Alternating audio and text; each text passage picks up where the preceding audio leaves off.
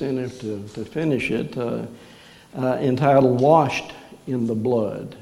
And already you know this metaphor that is used in the scriptures to describe what the blood of Jesus does for us relative to sin and forgiveness of sin.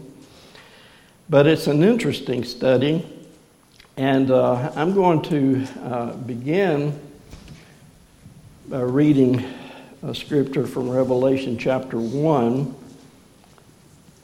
verses 4 and 5. Revelation 1, 4 and 5.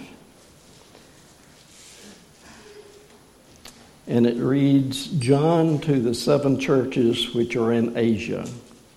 Grace to you and peace from him who is and who was and who is to come, and from the 7 spirits who are before his throne, and from Jesus Christ, the faithful witness, the firstborn from the dead, and the ruler over the kings of the earth, to him who loved us and washed us from our sins in his own blood. If you're reading, I'm reading from the New King James here, and the King James also uses the word washed here. If you have another version, it probably will read something to the effect that we have been freed or released from our sins through the blood of Jesus. But I like the translation here, which translates it washed, because it's not the only reference in Scripture that describes the blood of Jesus and the action of the blood of Jesus as a washing. So we're going to be looking at that this morning. Of course, we begin with the fact that it is the blood that saves. The blood of Jesus Christ shed on the cross of Calvary that serves as that once for all time perfect human sacrifice that God was satisfied with, that he was pleased with, and that he accepted as atonement for our sins. If we look at Matthew 26, verses 27 through 28, the context here, of course, is when Jesus, the night before the crucifixion, instituting the Lord's Supper, and he took a cup, and when he had given thanks, he gave it to them, saying, drink of it, all of you. And then verse 28, for this is the blood of the covenant, which is poured out for many for the forgiveness of sins. So we know this. It was in the Old Testament, pointing forward, recognizing that the Messiah's blood would be given for man's sins. And there in Revelation, we've already looked at chapter 1, verses 4 through 6, in the New King James, which says that our sins are washed in the blood of Jesus. But going over to chapter 7 in Revelation, there is unanimous agreement among the translations of how it's translated. Revelation chapter 7, verses 13 through 14. Then one of the elders addressed me, saying, who are these clothed in white robes, and from where have they come? I said to him, Sir, you know. And he said to me, these are the ones coming out of the great tribulation. They have washed their robes and made them white in the blood of the Lamb. And so again, we see here that it is the blood of Jesus that saves us from our sins. And to describe how it does this, the Bible, among other ways, describes it as a washing. We are washed from our sins. Growing up, all of us guys know how it was. We just didn't like that. We had to get in the tub, we had to scrub, we had to wash up. Well, after all, we had all the mud and dirt and grime from outside, where we had been playing all day long. We had to wash behind our ears. But when we obeyed our parents and we did it, we came out sparkling clean. Nice, clean kid for a while. But that's the idea that we get when we think about washing. I have a white truck, and it doesn't show dirt very, very bad. And so I tend to go quite a long time before washing it. It doesn't, unless I'm in mud or something. Otherwise, just the road grime and everything, it doesn't show up a whole lot. But then when I do get around to washing it, wow, I could see that it really needed washing. It's just bright and brilliant washing. Washing has to do with removal of that which is impure or dirty, unclean. It makes one clean. It makes something clean, a washing. And so that's the idea here of the blood of Jesus. It washes us, makes us clean from our sins. Well, the question then comes, especially to those who are not Christians, who might be studying these things for the first time. Well, I understand that it is the blood of Jesus that saves, and I understand that it washes me from my sins. But we're talking in spiritual terms here. How does that in reality affect me? How am I washed by the blood of Jesus?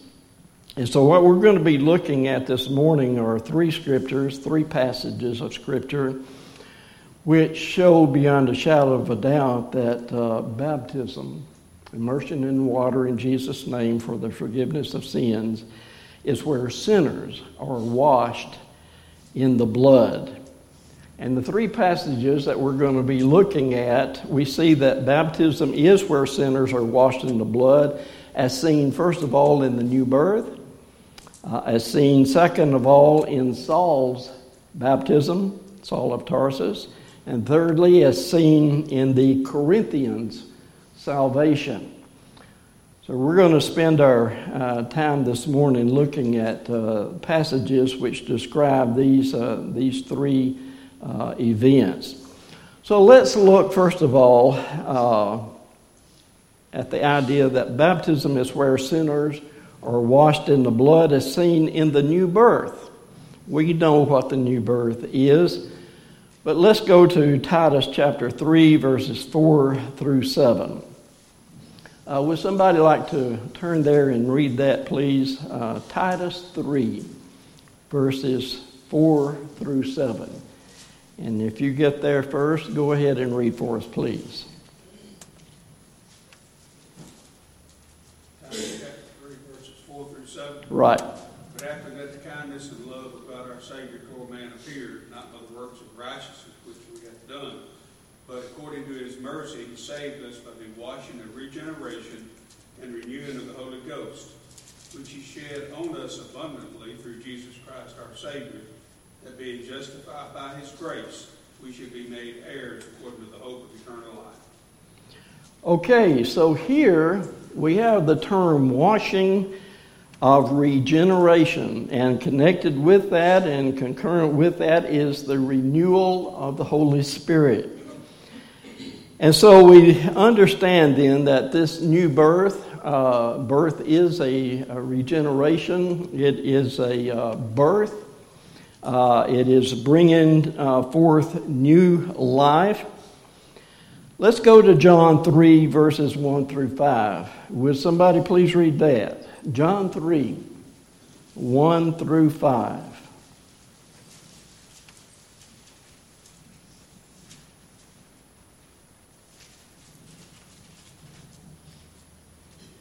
There was a man of the Pharisees named Nicodemus, a ruler of the Jews. Satan came to Jesus by night and said unto him, Rabbi, we know that thou art a teacher, came from God. For no man can do these miracles that thou doest, except God be with him. Jesus answered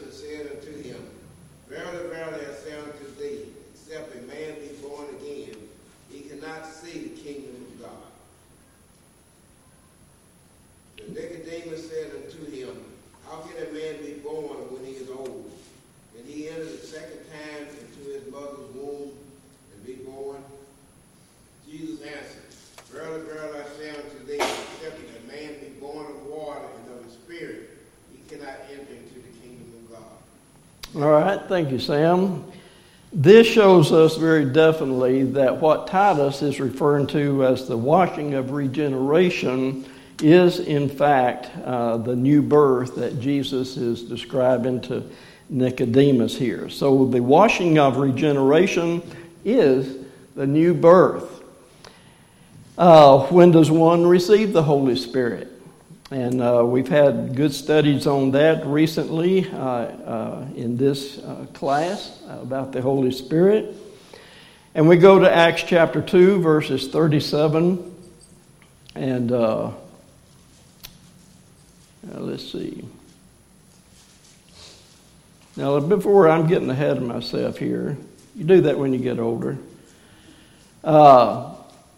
But the washing of regeneration is the new birth as seen in John.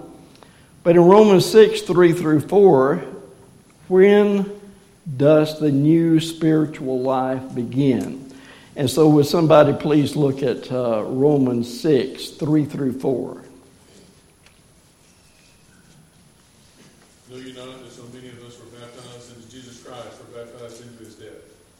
Therefore we are buried with him by baptism into death. Like as Christ was raised up from the dead by the glory of the Father, even so we should also walk in newness of life. All right, thank you. According to this scripture that Paul penned, when does the newness of life, or the new life, or the new spiritual life begin? As we come up out of the watery grave of baptism, the Holy Spirit comes into us and makes us alive. All right. So it is at the point of baptism. Paul makes it very clear here. We are baptized into the death of Christ. Baptism is a reenactment of the death, burial, and resurrection of Jesus Christ. And so the new birth, the new life, the washing of regeneration, we understand then that is when spiritual life begins, at baptism. And then, of course, as Mike has mentioned, when does one receive the Holy Spirit? Because Titus and Jesus both refer to these two things. We see that it's talking about a new life, a new birth, a regeneration, but it is also connected at the same time with reception of the Holy Spirit. And so, again, in Acts chapter 2, verses 37 through 38, text that we all know by heart, I'm sure. But there on the day of Pentecost, as the apostles of Peter primarily standing and preaching the gospel of Jesus Christ to them, and it was received by many. And their hearts were pricked. And beginning with verse 37, now when they heard this, they were cut to the heart, and said to Peter and the rest of the apostles, Brethren, what shall we do? And Peter said to them, Repent and be baptized, every one of you, in the name of Jesus Christ, for the forgiveness of your sins, and you will receive the gift of the Holy Spirit. And so we see then that this is at the point of baptism also where one receives the Holy Spirit. So new spiritual life and the Holy Spirit are connected with baptism and occurs at the point of baptism.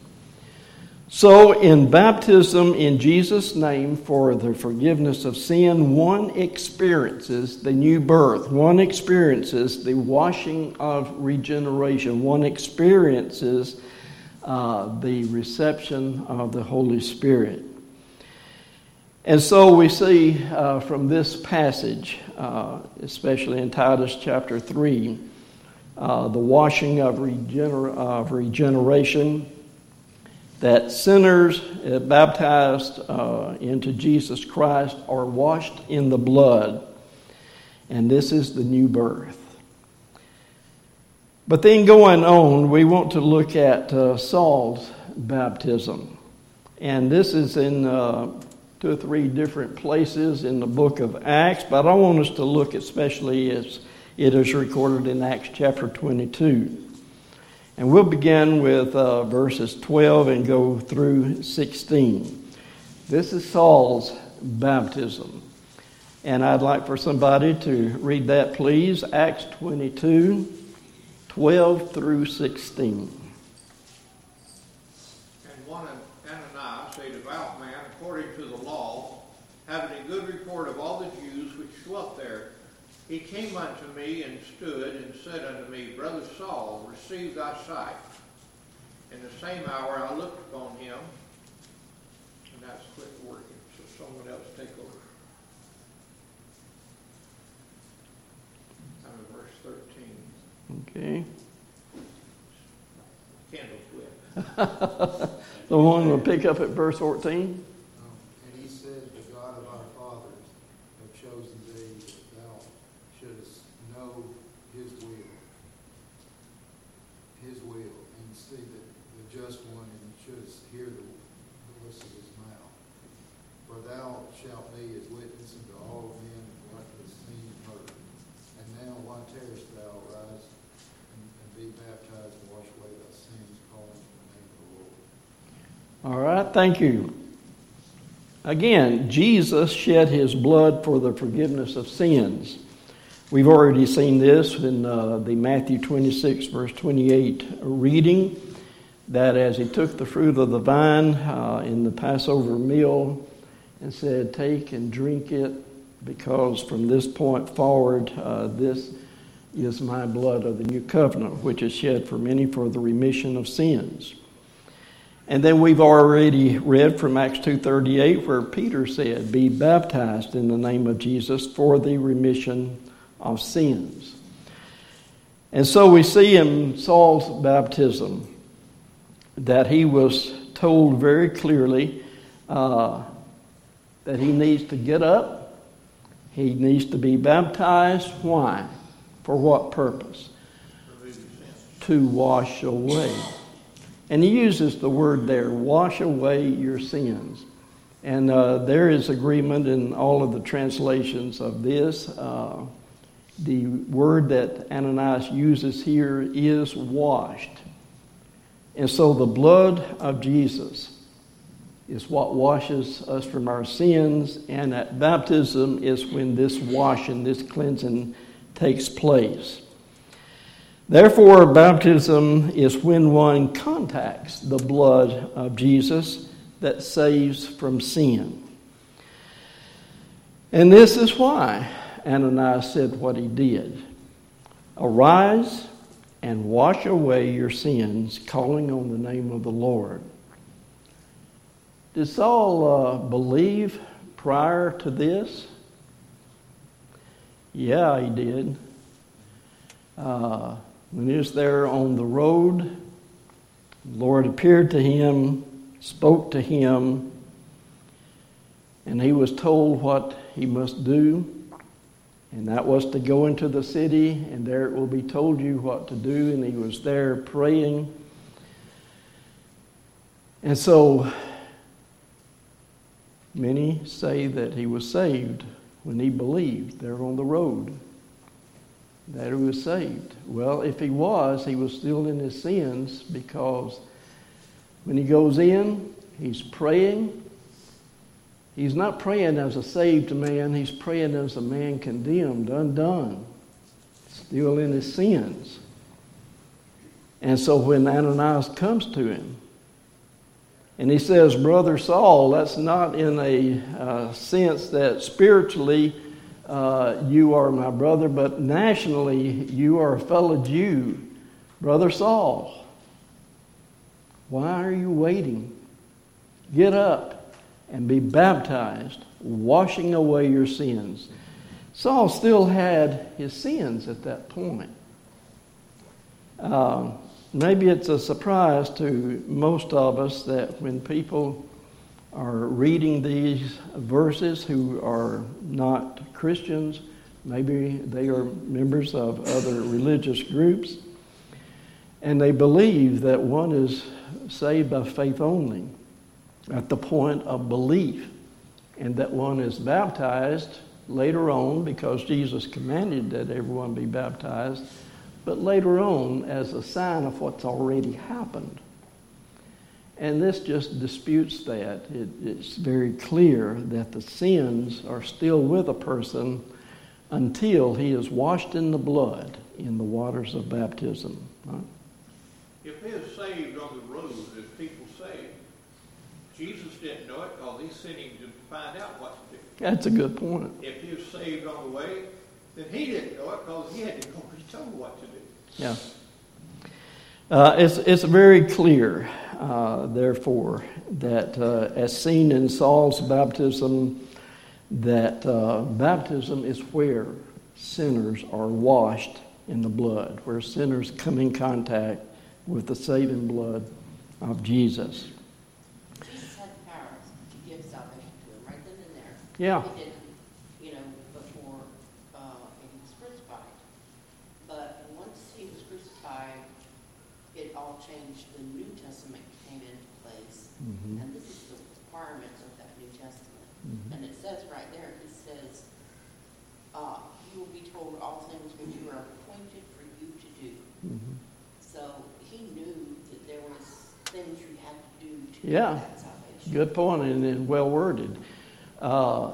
Something that we must do. And, of course, we are accused when we start talking like that. Well, you're talking about salvation by works. But Titus very easily addressed that back when we read Titus chapter 3. He says in verse 5 that he saved us not because of works done by us in righteousness, but according to his own mercy by the washing of regeneration and renewing of the Holy Spirit. So good point brought out there. Saul's baptism shows us then that the washing of the blood happens at baptism. But then we go on then to the third passage for our consideration. And that is the salvation of the Corinthians. We know that this was a point in Paul's missionary journeys where he went and he stayed for a period of time. He proclaimed the gospel of Christ. People heard and believed and obeyed and were baptized into Christ, and the church was established in Corinth. Well, in 1 Corinthians chapter 6, verses 9 through 11, Paul is writing a letter to this church. He's reminding them of their past, where they had come from and where they are now, and how they got to where they are now, what was done, what they did. So we turn to 1 Corinthians chapter 6, and let's read verses 9 through 11. If somebody would be kind enough to read that. 1 Corinthians 6 rather. 1 Corinthians 6, 9 through 11. Know ye not that the unrighteous shall not inherit the kingdom of God? Be not deceived, neither fornicators, nor idolaters, nor adulterers, nor effeminate, abusers of themselves with mankind, nor thieves, nor covetous, nor drunkards, nor revilers, nor extortioners shall inherit the kingdom of God. And such were some of you, but ye are washed, but ye are sanctified, but ye are justified in the name of the Lord Jesus, and by the Spirit of our God. All right, thank you. So these Corinthians, we know from past lessons in our own study that Corinth was a very wicked place. A lot of sin there. To be called a Corinthian was to be the ultimate insult, describing you as a man of the world, an evil man, unspiritual. But the Church of Christ was established there by the preaching of the gospel and by those who heard and obeyed and were baptized into Jesus Christ. And again, Paul uses this terminology, that you were washed. When you obeyed the gospel fully, you were washed, and you were sanctified, and you were justified, all in the same act. Look at some of the Corinthians' sins here. It's terrible. I tell you what, in the more modern translations, it doesn't mince words here.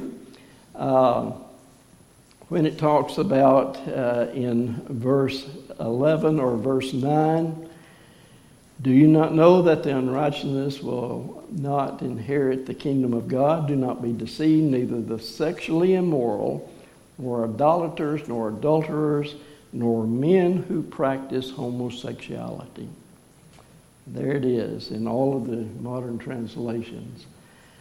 But anyway, this whole group of sins, that was the Corinthians' lifestyle. That's where they were before the preaching of the gospel. But then they heard, they believed, they repented, they were baptized in the name of Jesus Christ for the remission of sins.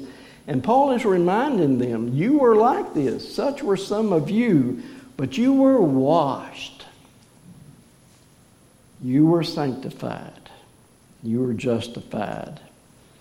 And the same word that's translated washed here is the same words that Ananias used when he said to Saul, now why are you waiting? Arise and be baptized and wash away your sins, calling on the name of the Lord. So the same Greek word is used here in both. So this is, again, unequivocally, the idea of being washed in the blood is connected with baptism in the name of Jesus for the remission of sins. So they were washed when they were baptized in Jesus' name for the forgiveness of sins, and that's when they became Christians. That's when they were saved. And so it's a good metaphor to use and to consider. What's the results, according to Corinthians here, of being washed in the blood of Jesus, of being baptized in Jesus' name for the remission of sins? What's the results? Justified. Yeah, and sanctified. You are, go ahead. Between the sins that were listed here in those words, sanctified to be holy or to be purified, justified is to be innocent or to be freed. Yeah, to be freed. And back there in Revelation chapter 1, the scripture that we read first, where the King James and the New King James uses the word wash there, but there most other translations use this idea of being freed or released from sins. So again, we see that baptism here is in the middle. So here we are. How do we come to these facts that are clear? That baptism is essential. We've already looked at this a great deal. I think Brent did a great job in the lessons on baptism. But again, it is so crystal clear. If we just take the Bible and what the Bible says, what Jesus says, what the inspired apostles said, and the other writers of the Bible say, how can people miss it? And it's something that all of us have wondered about. It is so clear. So how in the world can people read this and come away saying that baptism is not essential? They will say that it is commanded. Jesus commands baptism. And so we're going to baptize, but they assign to it a different purpose, a different reason for being baptized, as an outward sign of an inward grace, of a signification that I've been saved. And therefore, as far as salvation itself is concerned, it's not essential. It is needful because Jesus commanded, but it's not essential for salvation. Again, the scriptures that we looked at, and we could look at many, many more, it is so clear. Several years ago, as I was contemplating this, and I was wondering again how it is that people can look at this and say that baptism is not connected with salvation itself, as far as the forgiveness, reception of salvation. And so the research that I went into, it seemed that the door I was coming out of to maybe explain how it is that a person can read such scriptures as this and still come away saying it's not essential for salvation, is that it depends on the lens through which everything is viewed in the scriptures. Salvation by faith only does not go all the way back to the New Testament times. It was something that pretty much came into being during Martin Luther's times in the 1500s, 1600s. Martin Luther was a Roman Catholic priest, I guess he was. But he was, at that time, dissatisfied with what was going on in the Catholic Church because they were wanting to build a great new edifice, a great temple, a great church building. And to finance it, they were finagling this way and that way how to get revenue, how to generate revenue to build this edifice. And they came up with indulgences. And that is that you can pay a certain amount of money and you can receive forgiveness, and not only for yourself, but also for your loved ones. You can buy your salvation. If you just give us money, then you don't have to worry about it anymore. If you sin, just give us some more money and you got it, no problem. And Martin Luther saw this. He knew that it was against Scripture. Well, in his study, it seems that he went all the way from the extreme of, and it was salvation by works. That's what he was upset about. The sale of indulgences by the Catholic Church was, in effect, salvation by works. And so in combating that, he went all the way to the other extreme. And in his translation, there in Romans, he says that we are saved by faith only. But then he says, Martin Luther himself says, that I know that baptism is necessary. And this is documented in Martin Luther's own writings. Salvation by faith only goes back to Martin Luther. But in reality, Martin Luther himself believed that salvation was dependent upon baptism. And it's written there. But his followers, primarily after him, latched on to his teachings, and they went beyond what Martin Luther himself believed. And they said that faith only is in there. Martin Luther said that I know that the word only is not in the text, but I, Martin Luther, am putting it there. And so it's not in the text. Nowhere in the Scriptures does it say that we are saved by faith only. The only place that it is mentioned is in James, where it says that a person is not saved by faith only. And so the point I'm making is, in trying to understand how people can look at such scriptures and come away saying that baptism is non-essential, is that they are looking through every passage in the New Testament through the eyes of we are saved by faith only. And so that's where they begin. It's the premise upon which they base everything. We know for a fact that we are saved by faith only. Therefore, Acts 2:38, where it says, repent and be baptized, every one of you, in the name of Jesus for the remission of sins, and you will receive the gift of the Holy Spirit. Since we know that we are saved by faith only, this cannot mean that. It has to have another meaning.